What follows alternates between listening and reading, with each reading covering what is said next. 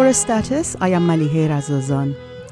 On this edition of A Status, I speak with Dr. Nahid Siamdoust about her new book, Soundtrack of the Revolution, The Politics of Music in Iran, which describes the legacy of the music of the Iranian Revolution. Music was one of the first official casualties of the 1979 Iranian Revolution.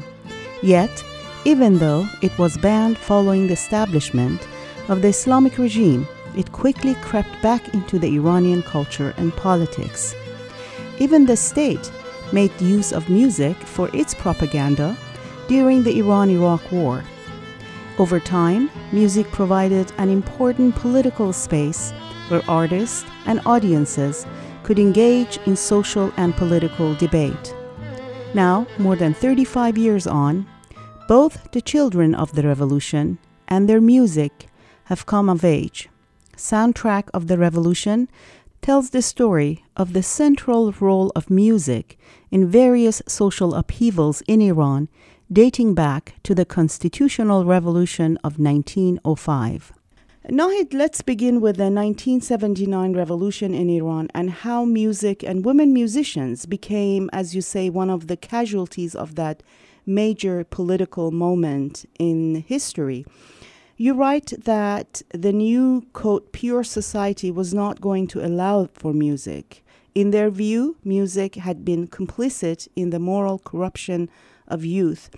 Actually, in the spring of 1979, a couple of months after the revolution, Khomeini said, fundamental cultural revolution all over. He called for that. And he said it was necessary in Iran. He also said exiting the ill-informed Western culture and replacing it with Islamic national educational culture and the cultural revolution in all fields across society demands such an effort that we should strive for long years to materialize it and fight against the deeply rooted penetration of the West. Take us to that moment in history, to 1979, and what he said and what they were planning to do in creating this new identity of, quote, pious Muslim. Ayatollah Ruhollah Khomeini at the time said that an Islamic revolution was nothing if not a cultural revolution. So it had to really seep in through people's everyday interactions and communication and the modes of being and producing and all of that. And of course, in 1979, in the years leading up to the revolution, Iran was a very polarized society. One pole of that was the Islamists, of course, who eventually took over and, as some would say, hijacked the revolution and basically took the reins of government. And that is, in a great part, many historians will argue, because of the figure of Imam Khomeini, because of this charismatic figurehead, and no other faction really had someone like him. And so he sort of united people behind him. So Khomeini, you have to understand, is a cleric, a sort of very high-standing cleric, someone who's emulated, who had been revered for many years. And he had spent his time in the seminaries of Qom, and after that, after he'd been expelled from Iran in the mid-60s, in Baghdad, and then, of course, in Neufle-Château in France, right before coming back to Iran. So he's not exactly the type of person who was listening to music. When Khomeini talked about music specifically, what he was referring to, and this is something that really came about in my conversations with some of the people whom I interviewed for the book, what really transpired was that what he understood to mean music was very much the music that was played in the cabarets, in the sort of westernized, or not even just westernized, but the cabarets of the Shah era Iran. These were cafes or clubs where women and men, they mixed freely. There was alcohol consumed. There was acts in which barely clad women would perform songs on stage. When Khomeini talked about eliminating music because it was like opium for the masses, it corrupted Iran's youth, he really meant that music scene. And this became evident because not long after the revolution, one of Khomeini's dearest proteges, Ayatollah Motahhari, he was assassinated. And upon the assassination, some people in state radio, in the most arch conservative place of state radio and television, they produced a song. They brought it to the Imam himself and showed it to him. And after listening to it, he said, I do not cry much, but I cried when I heard your song. This is the most beautiful song that I've ever heard. And if you continue making this kind of music, I will support you. So from that point onward, he allowed certain kind of music, sort of committed music, to continue within the framework of the state. But as you mentioned, the biggest casualty of the revolution was and still remains women musicians and women singers. One should probably say more specifically women singers, because in fact women have made incredible strides, and part because of the restrictions that have existed, have in great numbers pursued instrumental music. And today, if you were to go to a concert in Iran, you would see many musicians, many female musicians on stages of all kinds of genres of music performing on stage. But what one still does not see, and nearly 40 years after the revolution, is a woman singing solo. The solo female voice is still banned.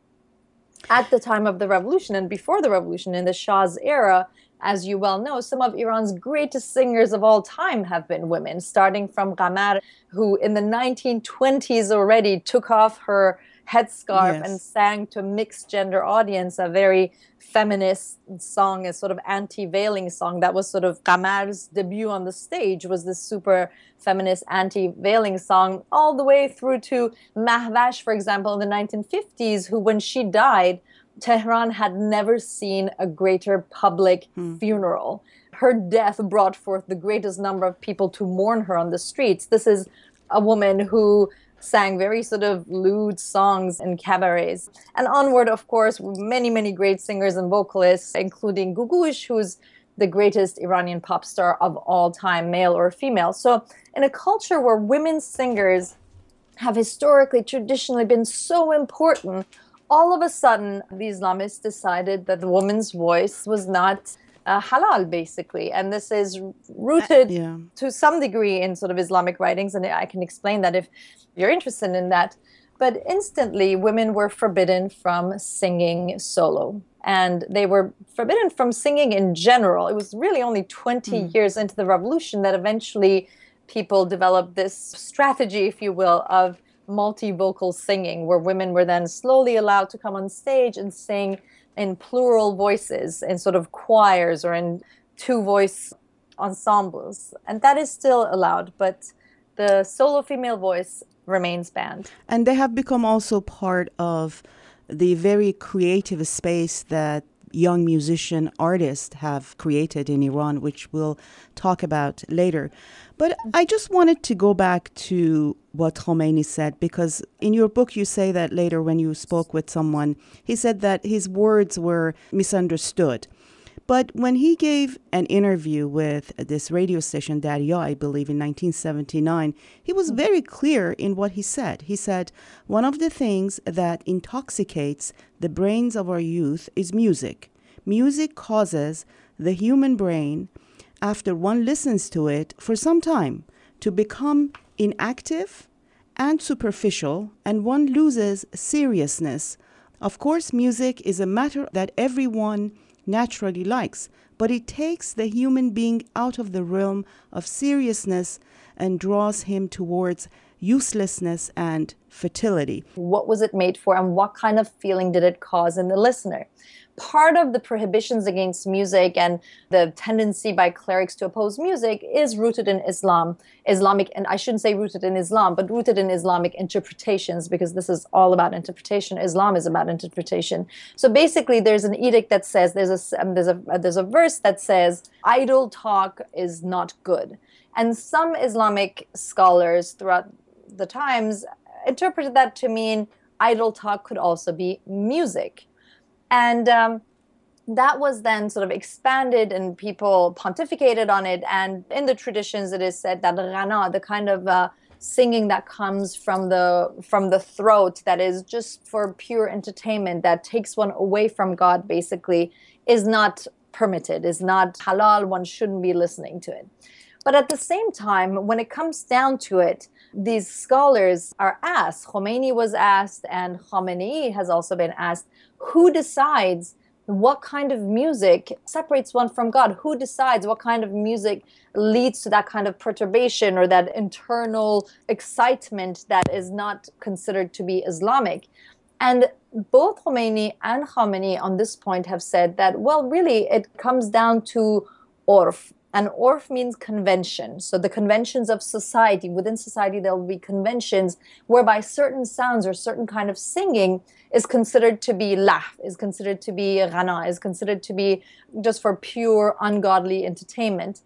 So who decides what's ghana, what's lah, what kind of music takes one away from God, so to speak, and is for pure entertainment? And both Khomeini and Khamenei on this point have said, well, convention, but within the Islamic Republic, where there aren't the free channels for coming up with completely freely decided conventions within the structures of the Islamic Republic, of course, such conventions cannot be arrived at. So in the absence of freely decided conventions, then the question is, how about outside of conventions? And again, Khomeini and Khamenei say, well, it really depends on what's in the heart of the listener. Mm-hmm. It's really basically up to the listener. That's a revolutionary thought, if you think about it, for Khomeini and Khamenei. Basically, what they're saying is that it should be really up to the listener what he listens to. But at the same time, they made sure that what people listen to is permissible within the parameters that they defined. That's exactly the point. So within the parameters of the Islamic Republic, certain guidelines will be placed by clerics, by those who have been put in charge of leading society, by these jurisprudence, and they will ascertain what is permitted within these structures, and only from among those can listeners really choose what they can listen to themselves. And also because they were trying to create this perfect Muslim pious citizen, they eventually thought that the choices that they will make will be aligned with the choices that they want them to make. Exactly. So they're given a series of choices to lead the faithful, so to speak, toward the kind of society, ideal Islamic society. It was more the intention of the music. What was this music built for? And what kind of state of thinking or feeling did it cause in listeners? If that music caused a state in which one had greater allegiance to the revolution and to the war and to these Islamic ideals, if it was committed, they called it committed music, that was okay. But, you also have to understand that Khomeini, when he made that speech to the radio staff, that was still the revolutionary Khomeini speaking, the cleric who had come from the seminaries and was still speaking from that positionality. Whereas later on, as he took up the state and Khomeini became a statesman, so to speak, because he was basically the head of a government, the practicalities and the pragmatism of running a government dictated that he change his position on that.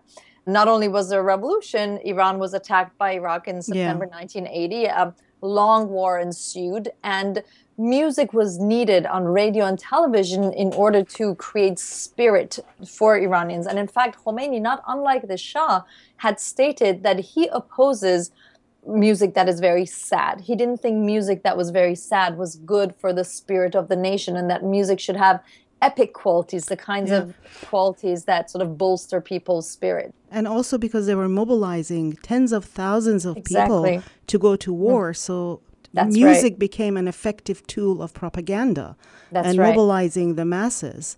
That's why it became part of the whole cultural transformation of the Iranian society. One of the first institutions that the Islamists occupied following the collapse of the old regime was what had been the state radio and television, after what you call cleansing them of staff and programming that were deemed un-Islamic. They began broadcasting revolutionary songs from the airwaves. So can you give us a sense of what people heard in the early days of the revolution, and what are some of the songs that embody those days and those moments? I think no song better embodies that revolutionary moment of the Islamists taking over, the signal that this is now an Islamic republic as opposed to any other kind of republic that it could have arguably become. It could have become more leftist. It could have become moderately religious nationalists. But no, it became an Islamic Republic, and no song signaled that better than the first song that was broadcast from state radio after it had been taken over by the Islamists, and that was Reza Ruigari's voice with Iran, Iran, Iran, which is a fairly simple song.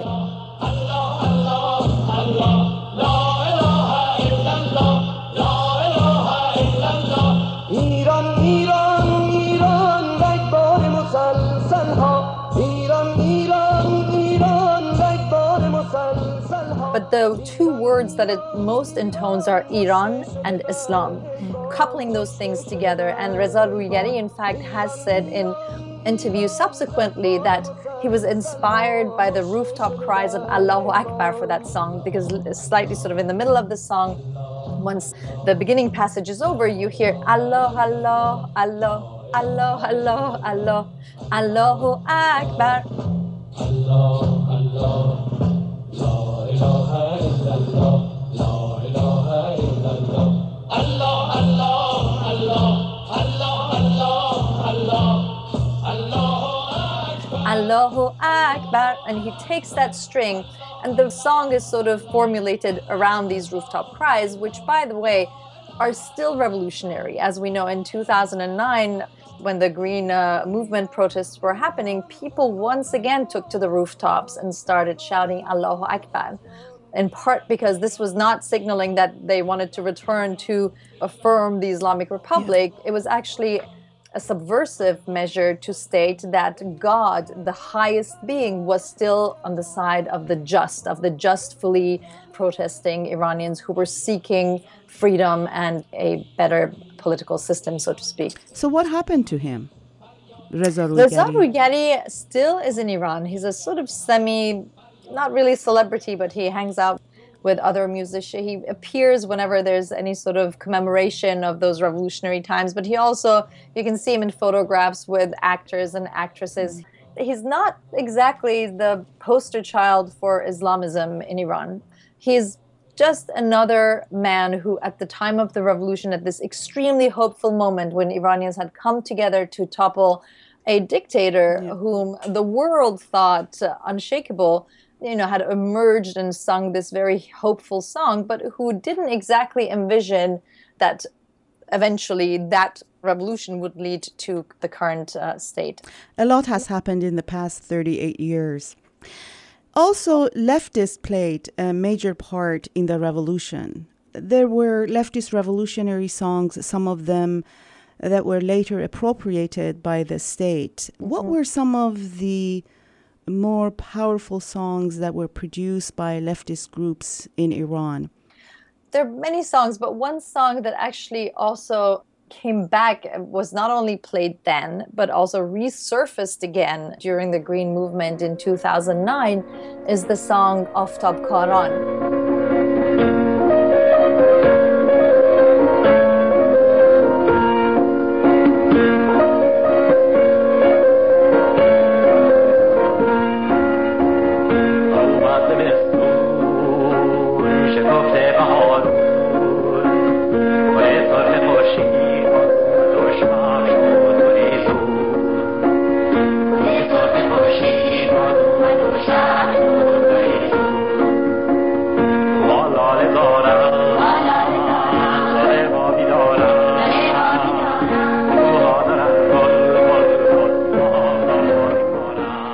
Aftab Karan is about planting not just trees and flowers, but also, the woman who's planting these and the man who are planting these have guns, and they're revolutionary, they're militant revolutionaries.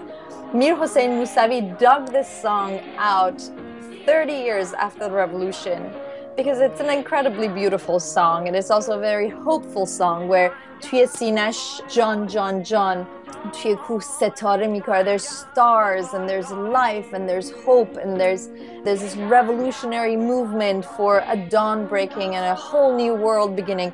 Mousavi took this song in 2009 and became his campaign song, and I was sitting next to a woman who was at the biggest campaign event in the lead up to the 2009 elections, and the moment this song started, she broke down in tears because to her, Mousavi's use of this leftist song signaled there was a kind of forgiveness that was being offered toward these millions of Iranians who weren't Islamists, who were of other political convictions, who had contributed to the revolution, but that had been subsequently pushed away, some of them thousands executed in the prisons, and so on. So leftist songs have been used not just by leftists then, but have been recycled even by the Islamic Republic's own personas, which Mousavi is.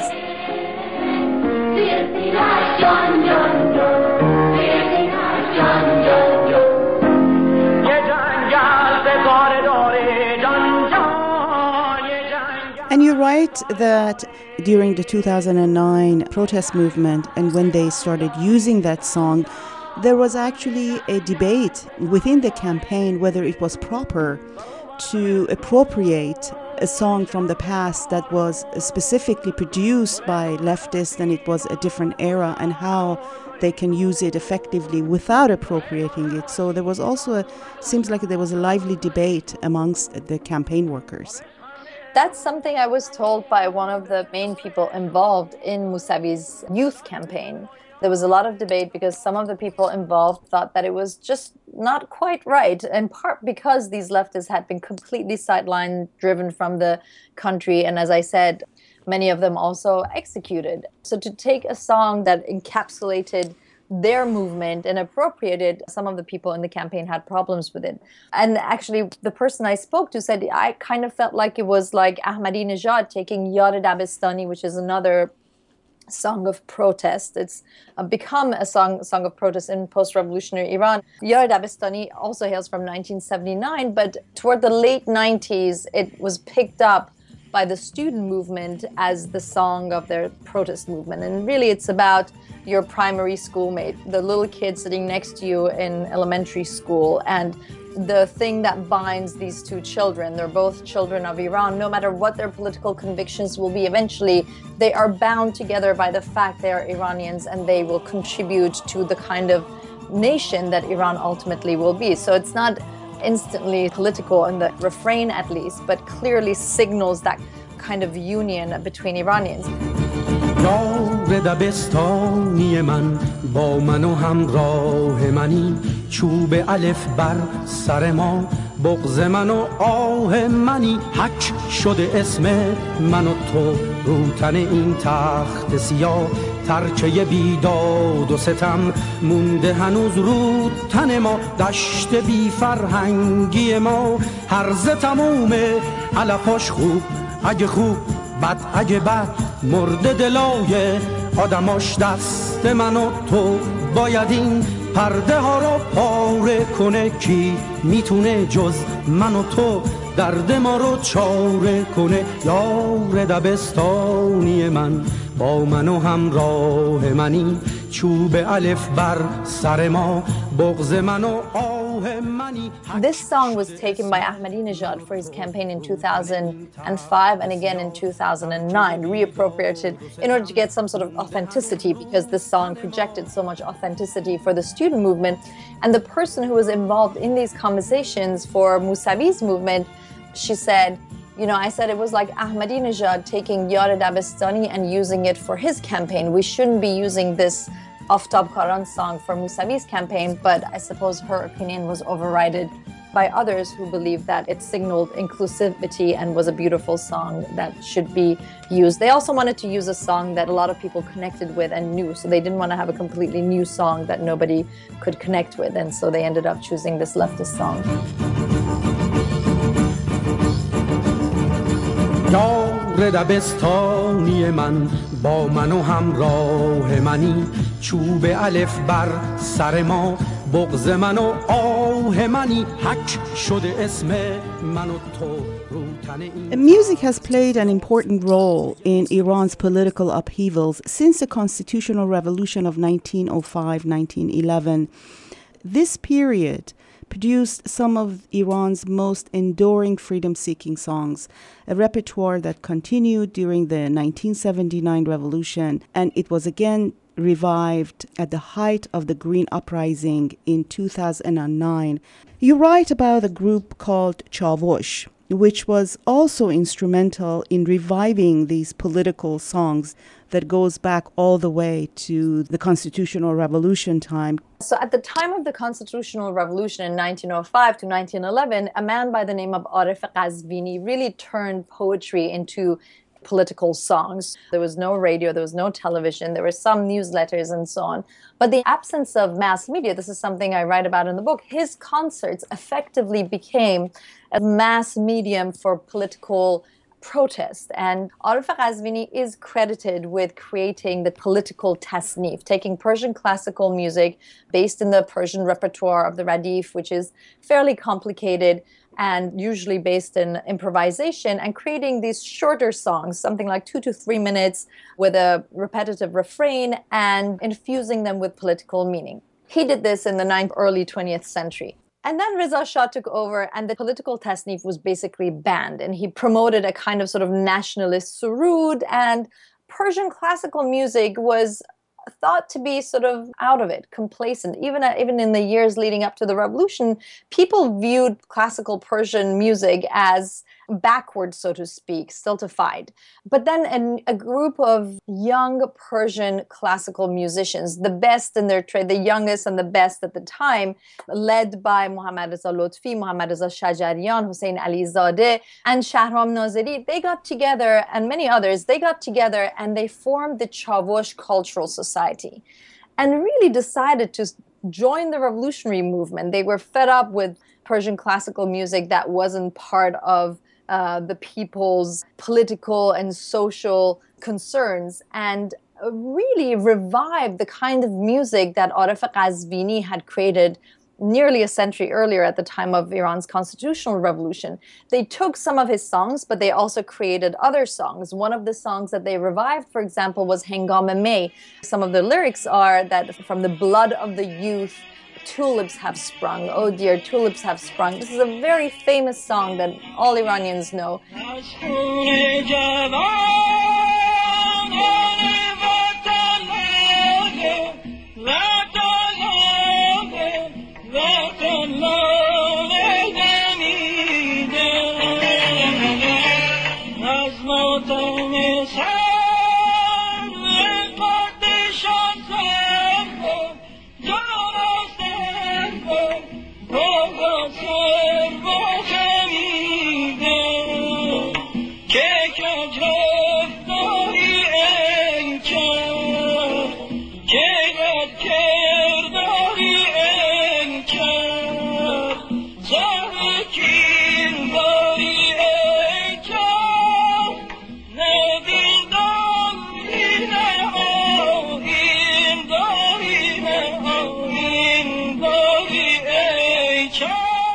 And this song was also again revived at the time of Iran's Green Movement in 2009. And people took the song again, I think, in the rendition of Muhammad Reza Shajarian, and laid it over on YouTube with videos of the demonstrations and protests in 2009.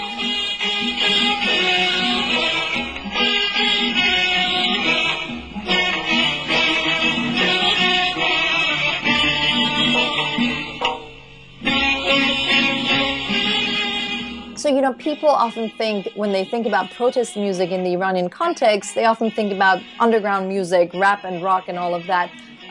But I think that Iran's most potent form of protest music really is Persian classical music, because this is poetry that many Iranians understand. It's implicit, it's subversive, but it's not super explicit, so people have felt comfortable for decades partaking in this sort of secret language, so to speak. It's secret insofar as it's not explicit, but most, if not every Iranian sort of understands the implicit messages of these songs that call for freedom and democracy and so on.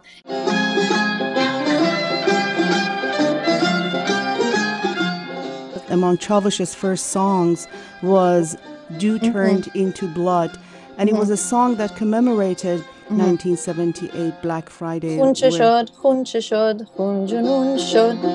Jane bar sang uftad chun shod. Jane khun shod, khun shod, khun junun shod. Jane khun kon, khun junun kon. Zad zanad zin junun bosh gun kon.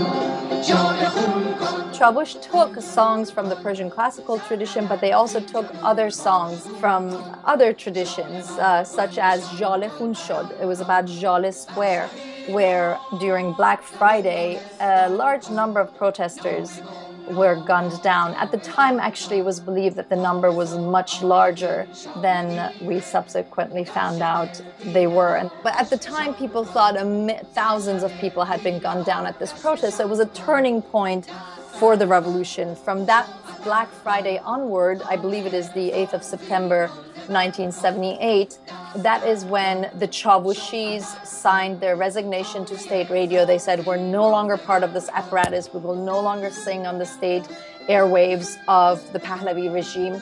They quit state radio and they went underground and started producing these songs, which were so influential for the revolutionary movement, including a song called Jale Khun Shod.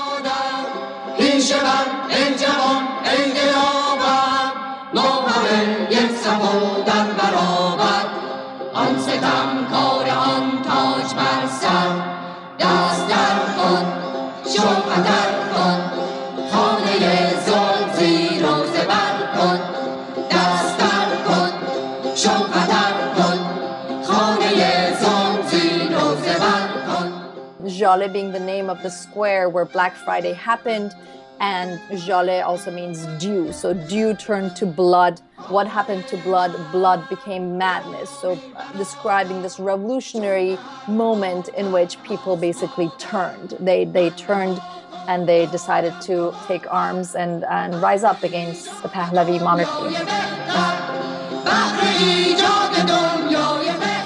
A few short months after the revolution, the war broke out. Iran-Iraq war lasted more than 8 years. How did the regime use music as what you describe as revolutionary propaganda in the long Iran-Iraq war?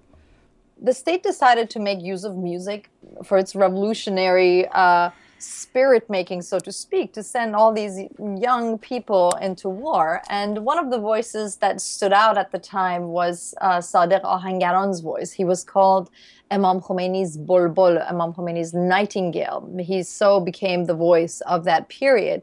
And the kind of chanting or music, if you would like, that he made was emblematic of the songs one would hear on state media, although there were many others too, but they were basically march music with passages of sort of lamentation, of commemoration of those who died on the front lines.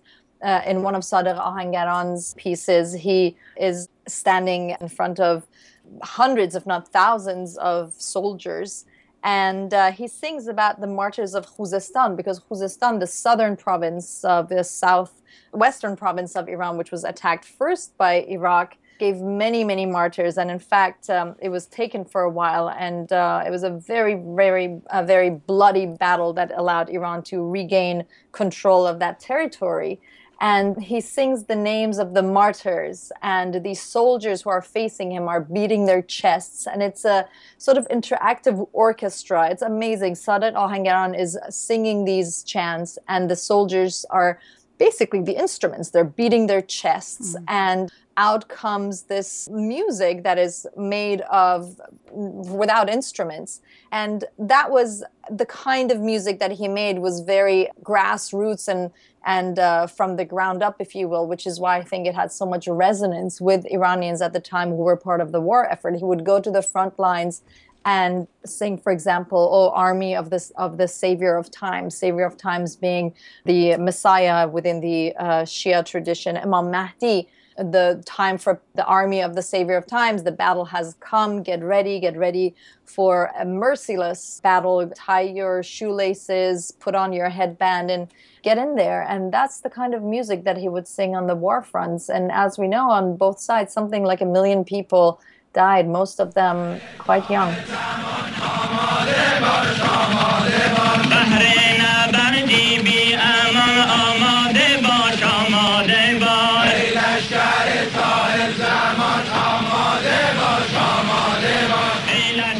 And And some of these songs were accompanied by images of these young kids going to war. Yeah, and some of these images are quite heartbreaking. There's one in particular, for example, of this particular song, Lashkar Sahib Zaman, Imam Mahdi's army, where the camera pans and sort of stops on one boy who doesn't look any older than 10, perhaps 11, and he's sitting there. And you know, Iranians know people. They know their sons of their neighbors or cousins and brothers who went into battle who were teenagers. So, Nahid, how effective was this propaganda?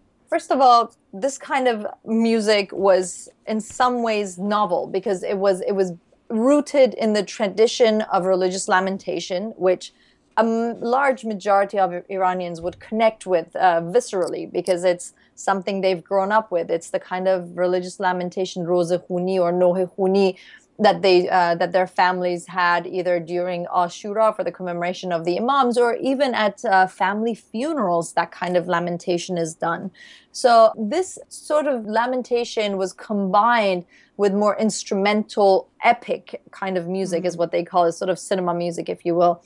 This combination, I think, was quite powerful. Many Iranians you would speak to would say they hated that music and turned off television when they heard it.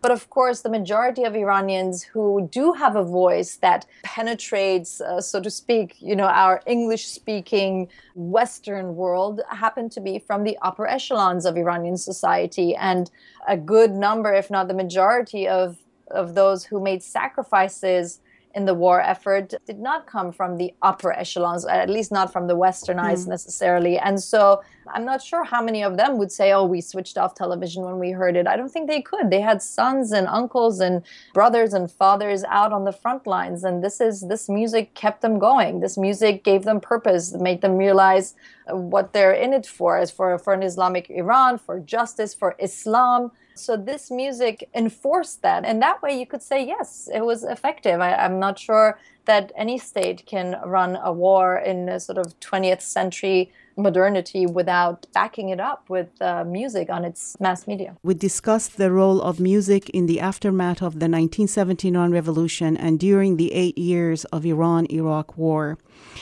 What happened to the music scene in Iran right after the war? So after the war, there was a bit of a pause of some sort. The government was trying to figure out how to shape the scene after the deadly war had ended, and people were still sort of slumped in this phase of real sadness. They had lost a lot of people to the war. Really, the change that happened was that Akbar Rafsanjani was elected as president, and he came in with more of a moderate view toward the public sphere and opened things up to some extent. So some cultural centers were built, more freedom was given in the public, and concerts started to be run. One of the very first ones was by the preeminent vocalist of Persian classical music, Mohammad Reza Shajarian, and bit by bit, there were concerts here and there. And eventually, within a few years, this new, interesting genre started happening that people referred to as classic pop. It really depended on who the creator was, the artist was, but it was a combination of folklore and march with more poppy sounds. It wasn't quite pop music. It still had a lot of remnants of this march music or other kind of folk music. In your book, you write that there is still a lot of speculation about the reasons behind the government's decision to permit pop music. Many believe that the government decided to end its ban and partake in this lucrative entertainment sector simply because it was powerful to control the flow of expatriate pop music through the black market and newly emerging technologies such as satellite TV and the internet. That's right. Toward the end of the 90s, what happened was that a whole new generation of music graduates was coming out into the workforce. These were not ideological people. These were young kids who wanted to make music for a living. They'd studied music for several years, and they entered the workforce and were looking ways to make a living and created music. Of course, they were all in their early to mid-20s, so their influences, their musical influences, for the most part, were either pre-revolutionary pop music, which had maintained a very strong presence in the lives of Iranians well after the revolution. So in the first 2 decades of the Islamic Republic, a majority of the music that Iranians still listen to was coming in from Los Angeles, where the pre-revolutionary musicians had set up a home, a sort of pop empire, which is why Los Angeles is referred to as Tehrangeles. Your listeners will know this very well. And so for 2 decades, this is what they were listening. So their musical influences were coming from these pre-revolutionary mostly, or post-revolutionary, but in LA, sort of a similar style music, and also from the West. So they created these musical pieces that were very clearly pop music. And for nearly 2 decades, the Islamic Republic had banned pop music because pop music had maintained that subversive aspect, because it was precisely the kind of society that Khomeini had decreed to be corrupt and that needed to be eliminated, the kind of music that needed to be eliminated. And so when all of a sudden, nearly 2 decades into the revolution, people started hearing pop music, one of the creators of pop music, Khashayar Etemadi, who's sort of credited with having created the very first pop song in post-revolutionary Iran, his anecdote was that he was sitting in a taxi and his song, which, again, was this first pop song, when his song was played on the radio, he said the taxi driver just put his foot on the brakes, came to a screeching halt, and he said, "Oh my God, I can't believe Daryush, this pre-revolutionary pop singer, is back." So this guy's voice is very similar to Daryush's, and to this taxi driver, it just sounded like one of these pop giants of pre-revolutionary, of Shah era Iran had returned to Iran. And he said, "Oh my God, things are really about to change in a big way." You also mentioned this in your book, that the voices and the styles, they were similar, as you alluded to popular Los Angeles star. And it was in order to draw attention of Iranians away from what authorities considered to be depraved, expatriate content invading the country. Right. So a lot of people at the time thought this was a top-down decision. The decision makers within the very arch-conservative state media had decided to create this pop, which was very similar, and similar sort of a lot of voices that were compared to those voices, to deflect their attention away from these Los Angeles stars. But in effect, what I found in my research was that this process was not top-down. It was quite, and it's really instructive about how policy comes about, or how cultural policy making happens, and has happened in the Islamic Republic. Not, the conspiracy theories of everything being completely controlled or top-down doesn't really work out in this instance. In this case, it was these young people really trying to push and taking their songs to state radio and to different places and trying to get them aired or published. And, being told for several years, 4 to 5 years, "No, sorry, no, can't do it. Your voice is too similar to this pre-revolutionary singer. Can't do it. And then finally, the person who was in charge of music in state radio and television, a man by the name of Ali Muallim Damghani, he was in charge of music. And he happened to be himself a poet, someone with a more open worldview, and he also happened to be a confidant of Ayatollah Khamenei, so he had real political capital.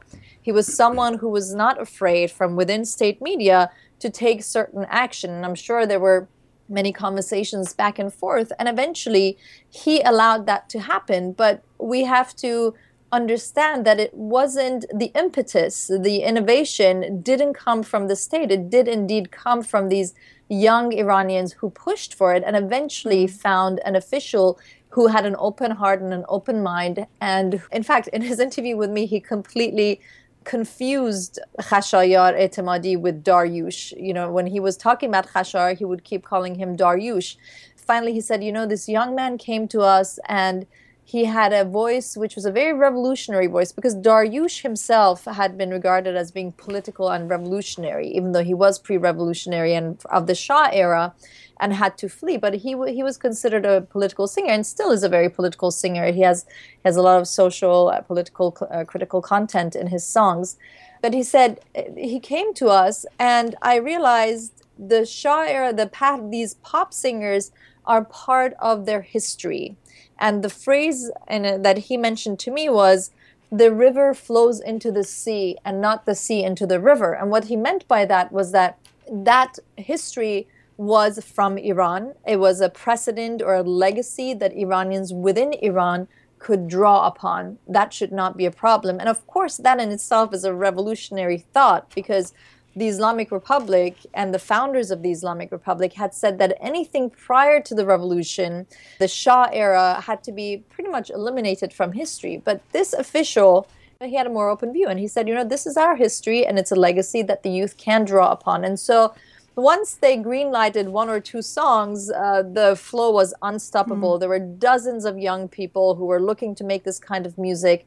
And all of a sudden, the airwaves opened up, and this kind of new pop music was all over the place. There were dozens of concerts mushrooming all over Tehran and eventually the rest of Iran. And the late 90s and early 2000s, during the Khatami era, is an era that many young people now in their 30s and 40s, who are coming of age back then, really fondly remember as quite an exciting period in Iran. And this the singer you spoke about, Khashayar E'temadi, if I remember correctly, he was banned, even though he had permit to perform. I mean, all of these singers at one point or another, the question of banning is also a little murky. It's hard to know exactly. Oftentimes, these artists are not told you are banned from singing on, let's say, state media or from having concerts. They just don't get permits. And so sometimes it happens that a singer will go for 2 or 3 years without being able to get a permit, and then all of a sudden he will get a permit. So most artists will have periods like that. And I think it's a good question, because I think it has somewhat to do with the fact that the state bodies or the officials in charge of the cultural sphere like to retain some kind of control over it. And so if a singer becomes too popular, for example, that can become an issue, and they may put a break on a particular performer for a while before re-allowing him again. We're going to talk about this more later in our conversation. In late 90s, we also witnessed the birth of underground music in Iran. And over time, we saw the diversification of underground music that included rap, rock, heavy metal, and those genres which government did not like or did not give them the necessary permit to perform in public. Underground music initially in Iran was, for the most part, rock music. And it had the seeds of it were planted already sort of in the late 80s. One of Iran's most famous female folk singers, Sima Bina, her son, Arash Mitui, was part of this beginning group of young men in Iran who played an instrument and who liked to perform in bands together. And so there were little bands here and there who performed. Of course, this is a time in Iran when anyone found with an instrument, let alone anyone playing music, let alone rock music, would get into great trouble. I mean, this is a time when people's instruments were taken away from them. If the police, for example, found you with your instrument on the street, even just the issue of a musical instrument was problematic. Throughout the war until 1988, and even for many years, for 5-6 years later. But these bands were practicing. It was very hush-hush. They had makeshift studios in their basements oftentimes, which is why underground music, the term in the Iranian case, is more apt than it could be elsewhere, because it was literally oftentimes in people's basements. So it was literally underground. But in these makeshift studios, they were really experimenting with new forms of music. And toward the late 90s and early 2000s, people became aware of this underground rock scene. And one organization that was very significant in bringing this underground rock scene, or music scene, we should say, not all of it was rock, of course, to the fore, was Tehran Avenue. Tehran Avenue was a site run by Sohrab Mahdavi that basically covered cultural happenings around town, Tehran Avenue, so it's around Tehran, and would write about music, would write about film, theater, all kinds of things. And Tehran Avenue decided to run a contest called Tehran Avenue Underground Music Contest. And this is at the time of dial-up, when you would dial a phone number and and wait for And even at that time of super slow internet, they invited bands to submit their pieces for a contest, and a lot of bands submitted their pieces.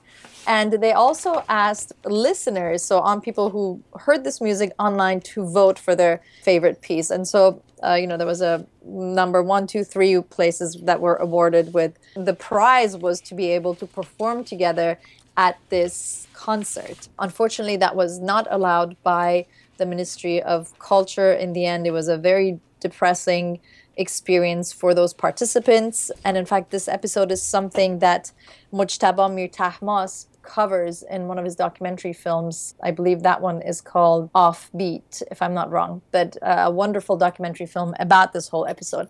Tehran Avenue, through this contest, brings to the fore these bands. And some of these bands that I spoke with, some of their members told me back then, we didn't even realize that there were so many bands across Tehran playing music. And it was because of this contest that we realized this is a real movement. This is not just 5 bands across Iran.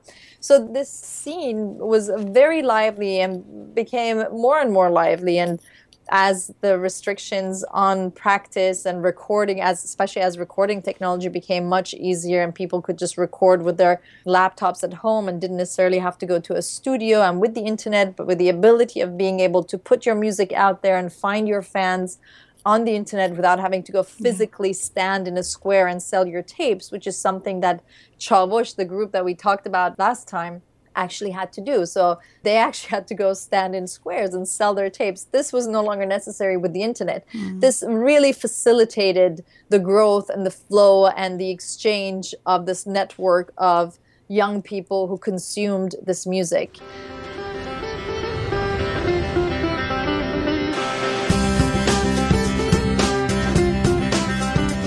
One of the most famous bands early on that had a real following was Oham.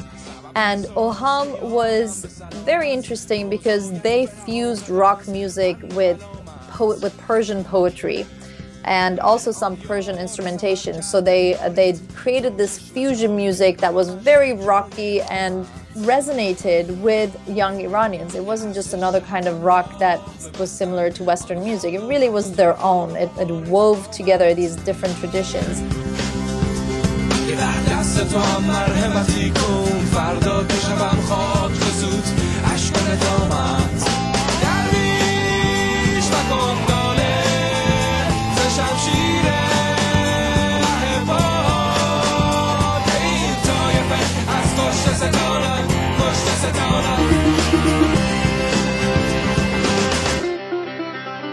Oham, in fact, is the band that, by most counts, had probably the very first underground rock concert in Iran. It was in 2000, I believe, 2000 or 2001, at the Russian Orthodox Church, because the spaces of minorities in Iran, as well as foreign embassies, are sort of outside of the jurisprudence of the Iranian government. So those are spaces where things that are outside of the legal framework of the Islamic Republic can happen. So Oham booked this concert at the Russian Orthodox Church, and it was an underground concert, but it was so many young people knew about it. Anybody who was sort of in the know and part of the happening youth in Tehran at the time knew about this concert and went to this concert. And I've subsequently managed to get some of the photos of that concert, and they're in the book. And what you see and what you hear talking to people who went to it was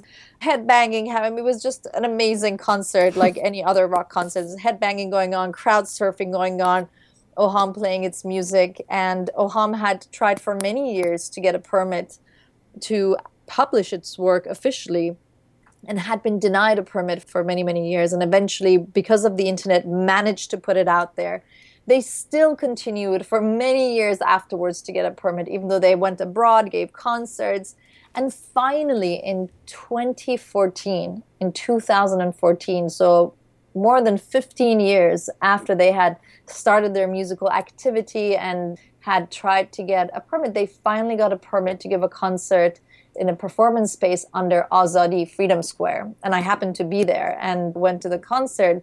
And it was really moving because you had Oham on the stage, and On the right and left of the stage, you had the eyes of Ayatollah Khomeini and Ayatollah Khamenei looking down as these rockers rocked.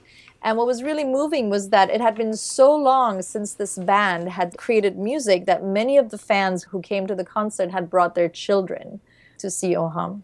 You mentioned in your book, minders still monitor all concert audiences to make sure no one gets up to dance or becomes too enthusiastic in other ways. That's right. So whereas in the late 90s, when I first went back to Iran, I witnessed a scene at a hotel restaurant where there was a piano set up next to the pool, and this pianist was playing some pieces. When he finished, nobody would clap. Everybody knew exactly that it was just okay to listen to this music outside in public, but it wasn't okay to clap. Now we've moved way beyond that. And, there are these dance pop concerts that happen all over Iran.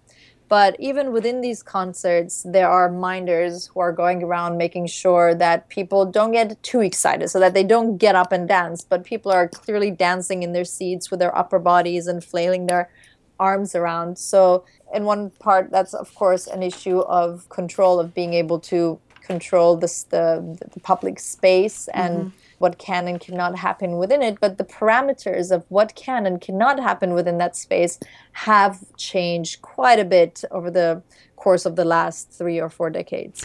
What about women vocalists and female alternative musicians in the underground music scene? So women were shut out of the public space, as we know. In the underground music scene, there were few women who continued making their music. So one prominent one is Mahsa Wahdat, for example. She continued making her music, and which are sort of also kind of fusion music. She takes from Persian classical music and fuses it with other kind of more jazzy genres of music. And Mahsa Wahdat has not been able to publish an album in Iran or give a concert. She could give a concert to an all-female audience, but she's refused to do so, like other female musicians who I know. For example, Sima Bina also refuses to give concerts to all-female audiences. But women in the underground music scene, they weren't that numerous. And I think that has in part to do with the fact that for the young Iranians coming of age in a post-revolutionary Iran, first of all, the strictures were too great, the risks possibly too great, and also just too few examples. When you shut out the female voice completely from the public sphere, from the media, from everything, that will have some kind of consequence for young musicians coming about. So at some point in the late 90s, the Iranian state decided, you know what, we will allow for women to sing. And they created the Jasmine Women's Festival, which was just female musicians singing to all female audiences. And I've been to some of these concerts, and it's sort of slightly ridiculous because, they make sure that no man whatsoever can in any way gaze inside, or all women. And some female musicians have refused to be part of that. But the point I would like to make is that when you eliminate the female voice from the public sphere, and I think this is something that we have seen in the Iranian example, it has its consequences. So the narrative that we would like to see, and we do see that every now and then, there are female musicians who break through that and who are able to come out and be a voice. But it has led to a sort of a suppression, I think, of at least female vocalists. So when you look at the underground music scene, there are very few examples of female musicians who have come to prominence. Even within the underground music scene that's not regulated by the state, that's enabled by the internet, there simply aren't that many examples of female musicians, whether it's the underground rock scene or more and more in rap. That is a phenomenon. And in rap music, one of the pioneers among female musicians was Salome MC. رپ میکنم من نفستم رسما از بس گشتم تا که قصدم نمایان شد واسه دستم نوشتن و بازم سرشتم نه جهنم نه بهشتم تعریف شد از سر نوشتم مجهول و خارج از دست بیرون از تو مقصم خستم از اینا که وستم به بلندگوی واکمن میگن رپ اگه نیست ساده رپ نیست اصلا انصافن اگه نمیکشه جرس ثقیلت برو دنده عقب از میدون کلمات سنگین و سم من نمیگم از گل و بلبل اصلا از ناف به رحم زیر زمین وصلم از ارشاد نامه ردی نیست تو دستم از قبل میگم نه به هرچی سیستم نظارت از قوانین رو زمین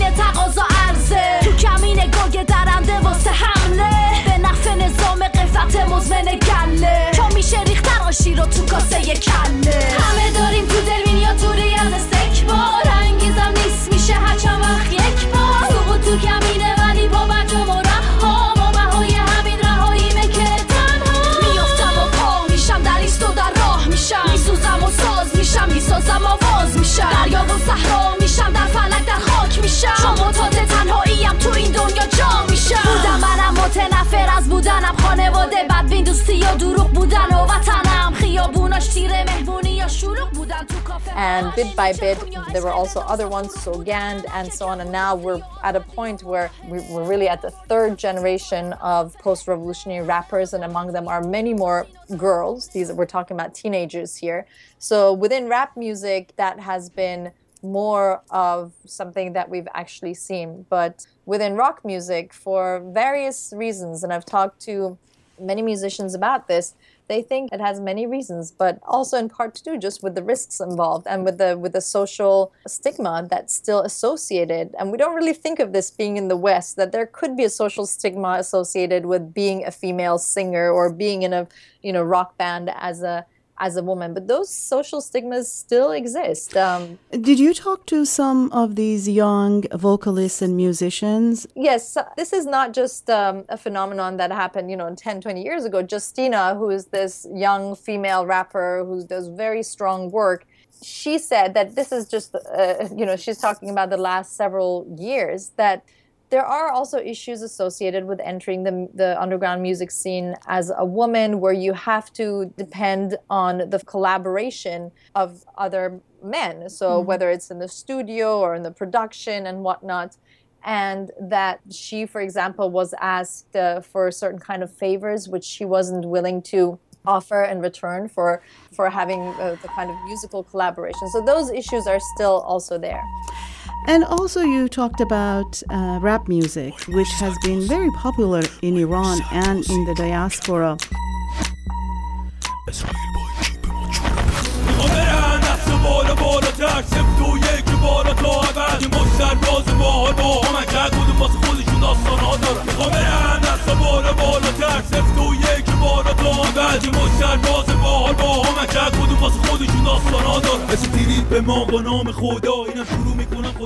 Hijaz, he's known as the godfather of Persian rap.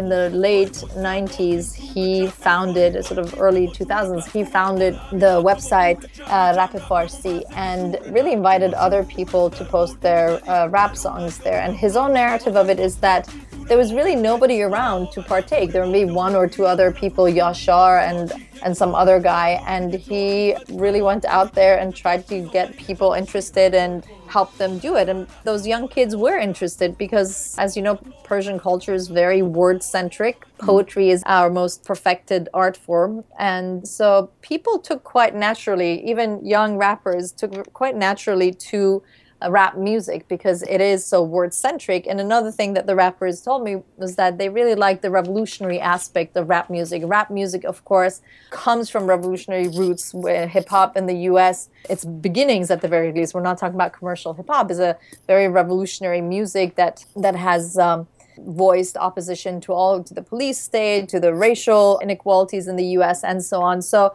these rappers really also identified with the revolutionary aspect of hip-hop and rap music. Hijaz was one of the very early ones, and one of the few to really break into the mainstream. So whereas the majority of young Iranians today listen to rap music, Hijaz was someone who broke into the mainstream. So before he left Iran, sometime around in late 2009, many older people would know who Hijaz is. He had a song called Ikhtilaf. It's about inequities in society, and it starts with Inja Tehran, this year's Tehran, and then he lays out the land, what kind of society this is. And that's one song that many knew at the time. اینجا تهرانه، یعنی شهری که هرچی که توش میبینی باعث تحریکه. تحریک روح تا تو آشغال دونی، میفهمی تو هم آدم نیستی یا آشغال بود. اینجا همه گرگم، میخوا باشی مثل بره، بذار چش و گوش تو من واکنم یه ذره. اینجا تهران لعنتی شوخی نیستش، خبری از گل و بستنی چوبی نیستش. اینجا جنگل بخور تو خورده نشی، اینجا نصف عقده‌ای نصف وحشی. اختلاف طبقاتی اینجا بیداد میکنه، روح مردم و زخمی و بیمار میکنه. کنار همه فقیره و مایه داره خفه توی تاکسی، همه میخوان کرایه ندن. حقیقت روشن، خودتو به اون راه نزن، روشن‌ترش میکنن پس بمون جا نزن. خدا پاشو من چند سالی با درد کنم، خدا پاشو دینشو ناراحت از کارم. کجاهاشو دیدی تازه اول کارم، خدا پاشو من یه آشغالم با درد دارم. نمکی با چرخش کنار. How did these young artists express their critique of political and social conditions in Iran through their music? And some of them left in the mid-2000s, some of them left after the 2009 protest movement. And so when these artists leave Iran and take refuge in another country, be it Europe or the United States, how does their music change and the issues that they address in their music change? That's a very interesting question. So the critique that they expressed in Iran itself really differed depending on the rappers. So someone like Hichkas, for example, he never expressed explicit political criticism. He did express explicit sort of social criticism. But the way that his discourse was critical of the given political circumstances was that he gave in his music the responsibility for carrying the flag and holding up in Iran's honor to the young men of Iran. And there is a sort of sexist aspect to his music. Maybe sexist is going too far, but it's certainly his music speaks more than anything to young men, young dispossessed men, those, the millions of young men in Iran who are deprived of economic well-being by a state that is corrupt, where nepotism thrives, where educational opportunities are very competitive, and where it's difficult to become your own man by making a living and being able to form your own family and moving on in the ladder of the hierarchy of the patriarchy. And so he addresses those hordes of young men and implies through his music that the state is no longer capable of holding up Iran's honor, and it is the foot soldiers, the young men on the streets who have to do that. So it's sort of a discourse around honor, and it's critical of the given circumstances in that way. Somebody else like Yas, also a very, very popular rapper, he's more explicit. So he talks about whatever is happening in society, whether it's drug use or nepotism or Bahram, who came about. He wrote a song that was not just explicit, it was in fact a song that was a letter written to Mahmoud Ahmadinejad, and it addressed the hypocrisy of Mahmoud Ahmadinejad. So the way that they're critical depends. Once these rappers leave Iran, so Surush Lashkari, aka Hichkas, he left Iran after the 2009 Green Movement, sort of early in 2010. He published a song as he was sitting on the plane to Kuala Lumpur, Malaysia. He asked his friends to put the song on the internet, and the song was a commentary of the state's harsh measures against the protesters in the 2009 Green Movement. And the song is called Ye Roz Khub Miyad, a good day will come when stones won't be flying in the air, when blood won't be running in the aqueducts. And so it wasn't still really explicitly against it, but it pointed to this point in time when all of this would be behind us, when that kind of repression, that kind of treatment of the citizens would be behind us. Of course, that implies that possibly that means the Islamic Republic is behind us. And so he had been questioned several times by the authorities and decided to leave the country because he thought that he could get into real trouble even with that kind of very muted song. And once they leave the country, their concerns change. They're no longer within the Iranian society, within all of its restrictions. And so they start looking elsewhere. So Hichkas, for example, a few years after leaving Iran, had a song, Haji Firuz, about the racism that is behind the blackface clown that plays the daff and goes around the streets and is sort of the comical character of our Persian New Year.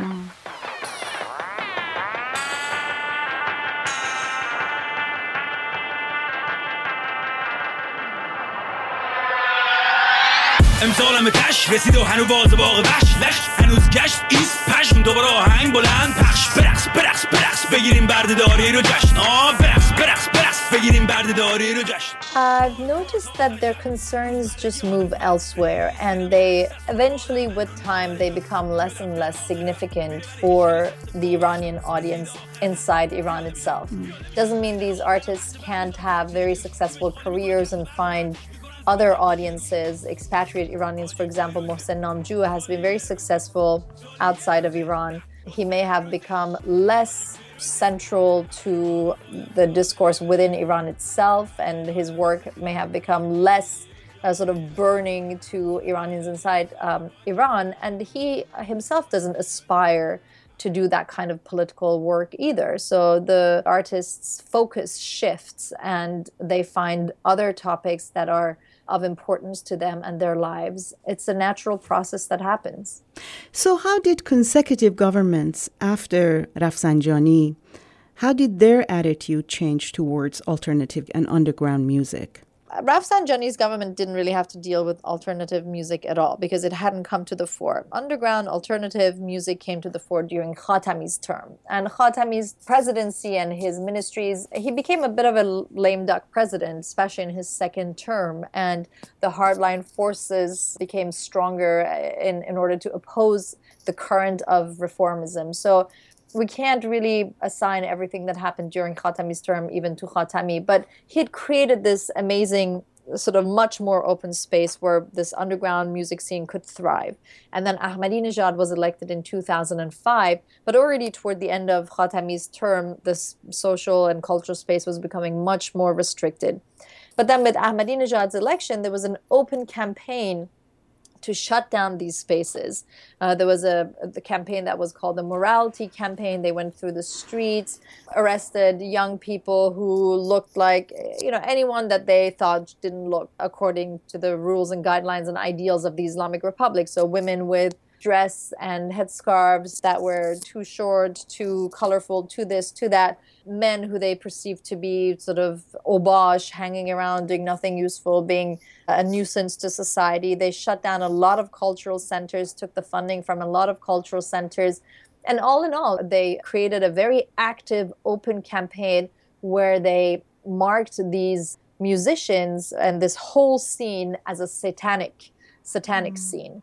And there was a documentary that was aired on state television called Shock, where some of these musicians, including Hitchcast, were featured, and they were really openly linked with satanists who were doing acts that no Iranian would be okay with. So they filmed these kids who said, oh yeah, I went to this concert and there was this kind of music, and afterwards the people who were there, they started sharing their blood, and sometimes when they go far, they even start eating each other's feces. Just some crazy, outrageous things were pinned on this music scene, and it was seen as a sort of a moral panic was created around the underground music scene. But the underground music scene survived, and many of its creators did leave the country and now live abroad, but many more bands have popped up and taken their place, and Iran is a very young country, so there's no shortage of young people who want to create music and create their own kind of musical fare and the kinds of spaces that they want to inhabit and to reflect their sense of who they are in the world. This is no longer, the pre-internet world. This is a highly connected, globalized world where they have access to everything that happens in the West. They're oftentimes very much on top of the cultural fare in the West, the newest thing, and they keep in touch with that, and they're not staying behind. One of the issues that Iranian musicians have been faced with is the permit process. Even when they get it, their concerts in danger of being canceled, as we have seen more recently that many prominent singers, they got the permit, but the last minute or when they showed up to the concert hall, the doors were chained and they could not perform. It was canceled. Right. Yeah. First off, what was the permit process like for people who wanted to publish their CDs or give concerts in public? You state in your book that it is probably fair to say that no building in Tehran has caused as much anxiety, disappointment, and desperation in musicians as the unmarkable building of the music office situated in Tehran's Rudaki Hall complex, which was renamed as Unity Hall or Talar Wahdat after the revolution. Most musicians in Tehran make numerous pilgrimages to the offices on the 5th and 7th floors of the white marble building in order to request permits for their work. Yeah, the permit system is labyrinthine, and it is just drives people crazy. It's hard to know what you need to do to get a permit, and it's very opaque. It's very hard for someone like me to even understand exactly at which point it is decided, okay, this group should get a permit to perform or to publish their record. But what I can tell you is that there are these committees that sit down. So what you do is you first have to fill out a ton of forms, give all sorts of prerequisites upon which you're judged. So what your album cover would look like. It's very important who's behind you, who's the producer, who's going to, does he have some weight within the ministry? Is he someone who's been working with the ministry for decades on several artists? Then he may have more weight. Is it a young person? Then it really will depend on the dynamics and the chemistry and whatnot. But basically your work is examined by these committees. There's a music committee and a committee on lyrics. They sit down, there are 5 to 6 people. They happen to be, for the most part, musicians who've been part of the official bodies of the Islamic Republic, whether it's the Music Council of State Television and Radio or the universities or the House of Music. So they're musicians, mostly classical musicians, Persian classical or sort of musiqi milli, national classical music. They listen to your lyrics, they decide whether it should be passed or failed. If you fail, you can't apply again for another, depends on the lyrics or the music, for another 3 months or 6 months. You can apply again. If you fail again, then the period within which you can't apply becomes longer. So it depends. So people keep submitting, musicians keep submitting their music and lyrics, and they're never told exactly, you know what, we can't do this because of this and this. Maybe you can change this. Oftentimes, they never get a response back. They don't even get a no. They just don't hear back from them. So they keep going, they keep begging, please tell me what's going on. And if they're lucky, maybe somebody will tell them, hey, look, it's too edgy, it's too rocky. That rarely happens. So it's a bit of a mystery. It has to do a lot with, I believe, the economics of it, with who the producers who are behind it, the profitability, and who gets to have a share of that, perhaps, though not necessarily these music councils do, but perhaps these music committees, but perhaps other people who have a hand in the business. But I hope that one day somebody who has been intimately involved in these music committees and the process of permit issuing comes out and writes a memoir and enlightens us all on, how this whole thing happens. But one thing that's for sure is that this ambiguity, this keeping people hanging, is to the benefit of state officials, because there are no clear criteria and no set ways of doing things. They can change their mind on the given political circumstances. Is it a moment when things seem to be okay in Iran and things are quite open? Well, why don't we, this time let's allow this musician to perform. Is it post 2009 and things are not looking so good? Well, maybe we don't want a rapper to go on stage. Not that any rapper has ever been led on any stage. Not having very clear criteria allows them to have an open hand and to go as they wish with the given circumstances. Because recently we have seen an unprecedented increase in concert cancellations. For example, one of the recent cases is Shahram Nazeri. That has created an uproar in the Iranian music community. Musicians have written a letter to Hassan Rouhani, Iran's president, objecting to increasing mistreatment of the music community and the illegal cancellation of concerts.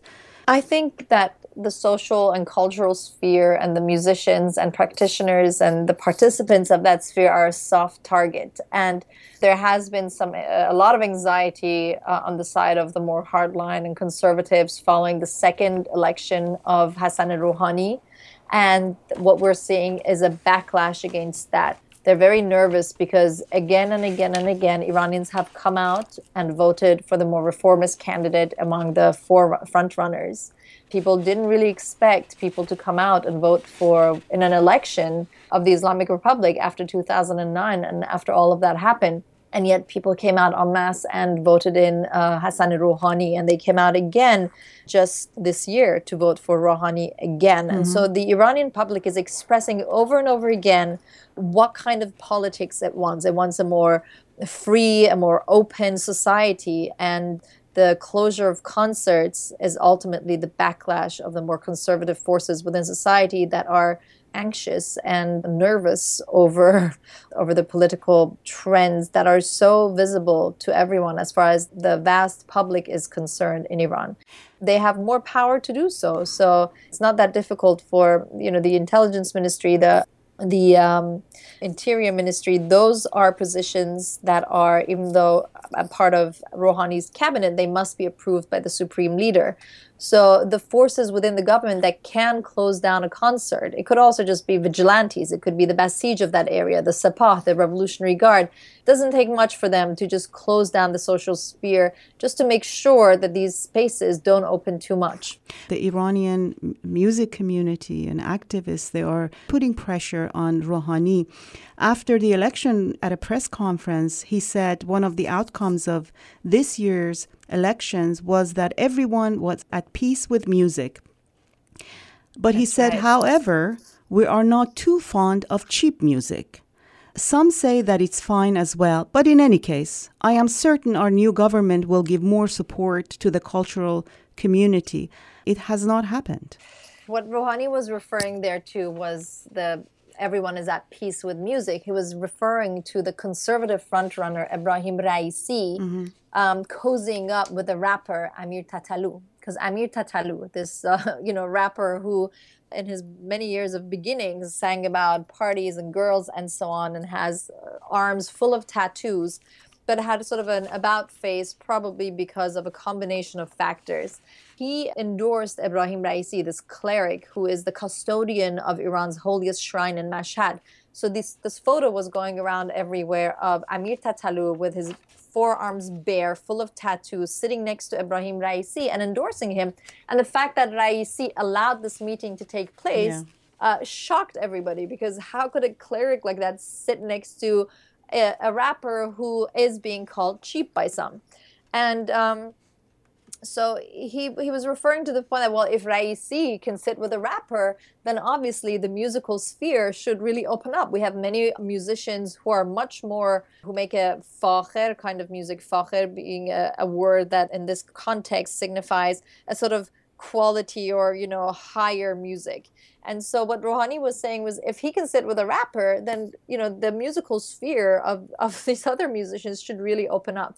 And people are putting pressure on Rouhani, saying, hey, you were elected with a mandate because a majority of Iranians came out again and voted for you. You have a mandate. You are not just there to do business as usual. You're there to really change things for us. That's why we came out. And they're putting pressure on him. But to the extent to which he will have an impact on the sphere is, you see the result of it is questionable. It's interesting, this guy Tatalu that you talk about, he served prison terms in 2013 and 16, and he was charged with, quote, encouraging moral corruption. Yeah, he's an interesting guy. And, some will say, I haven't spoken to him personally, but some will say that he's been put under psychological pressure in his detentions, or he's been perhaps promised something, or it's hard to tell. He did come out and sing a song called Nuclear Energy, where he collaborated with the Iranian Navy and was on a Navy ship. He was with actual Iranian soldiers in this video singing the song. So many saw that as him sort of coming around, and the reasons for it. He says this is just how he feels.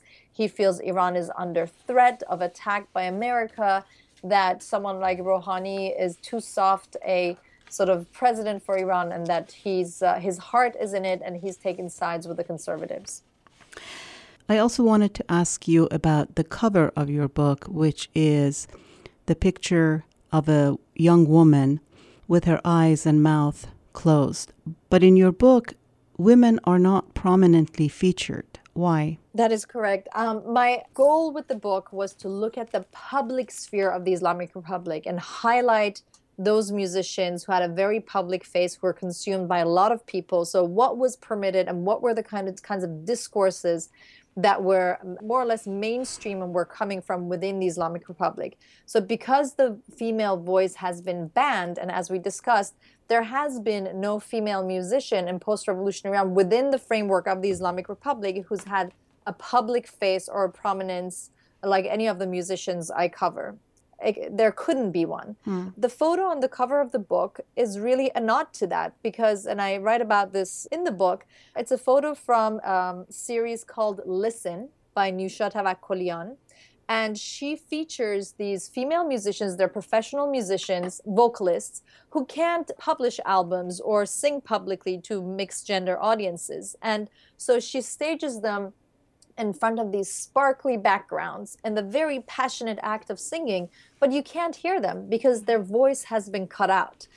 It wasn't my choice, by the way, it was my publisher's choice. But for me to agree to have that picture, and I did think about it a lot, for me to agree to have that picture on the cover of the book really made a lot of sense because it is a nod to the silencing of women that I write about in the book. And the silenced woman who you can't hear in a series called Listen is precisely what comes through in the book because the large majority of all of this musical discourse is male. And that is as a result of the ban on the female voice. And I do hope that someone writes the book about what's happened to the female voice. But this is the first book on the issue of music and politics in post-revolutionary Iran. And so to deal with the public sphere and the public discourse, there was unfortunately the lack of the female voice meant that it couldn't really be part of the core of the book. So in recent years, we have seen a proliferation of pop music, similar but a tamer version of what I grew up with before the 1979 revolution. It seems like the state treats pop music differently than alternative and independent music. Why? Pop music is, to a great extent, it is an industry now. It's a culture industry. It's regulated. There's certain producers. It's more or less within control, so to speak. And pop music in Iran, as in elsewhere in the world, isn't really revolutionary. It only garnered that revolutionary aspect because of what it represented in Iran before the revolution. But when you think about it, it's just the lyrics are usually quite tame. The music is totally mediocre. There's nothing revolutionary about pop music. And it's a sphere that is very well regulated. So this is something that Asif Bayat, who I mentioned, talks about. He doesn't talk about pop music or any of this, but he does talk about the issue of control. So whatever is within the paradigm of the Islamic Republic, whatever is controllable, that's more permitted than anything that might escape that paradigm.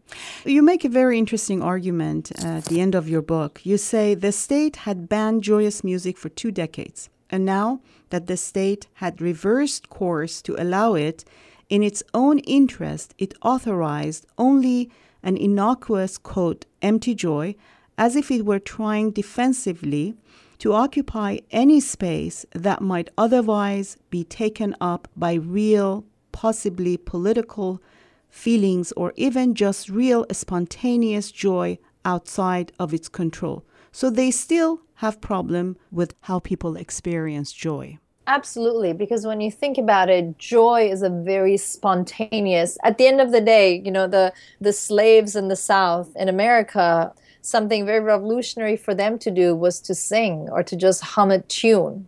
And this is how they kept their very strong musical traditions alive. The African slaves who were brought here. When you think about it, the joy coming from within you, it is a very subversive thing because it can't, at the end of the day, it can't be controlled, right? Even if you're in the worst kind of servitude, if you express that you still have that within you, that's subversive. That's not something that anybody can control. And so the issue of joy is, as long as it can be regulated, as long as it's a kind of joy that can be contained, in that kind of pop music, it's okay. But once it starts being coupled with spontaneity, something that can't be controlled, it becomes an issue. And that's why some of the alternative or underground music and, the kind of spontaneity or the kind of outside of the paradigm lyrics or music, it's also about sound, the kinds of sounds that they can create that haven't been approved and sanctioned with an Islamic Republic stamp. All of that is problematic.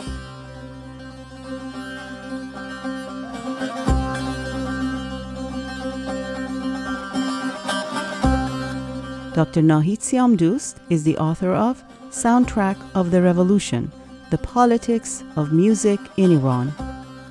For Status, I am Malihe Razazan, and thanks for listening.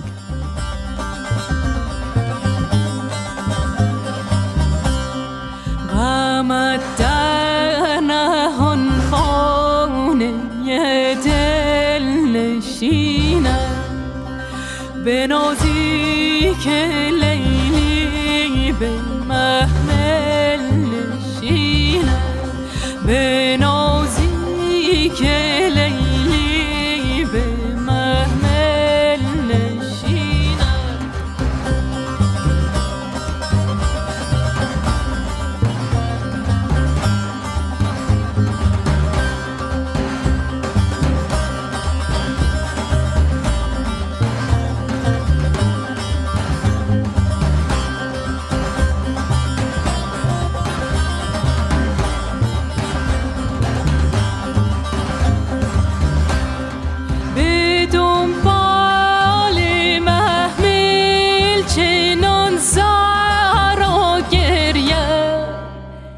به دنبال محمل چنان سر و گریه که از گریه هم ناقه برگل نشینم که از گریه هم ناقه برگل نشینم نوایی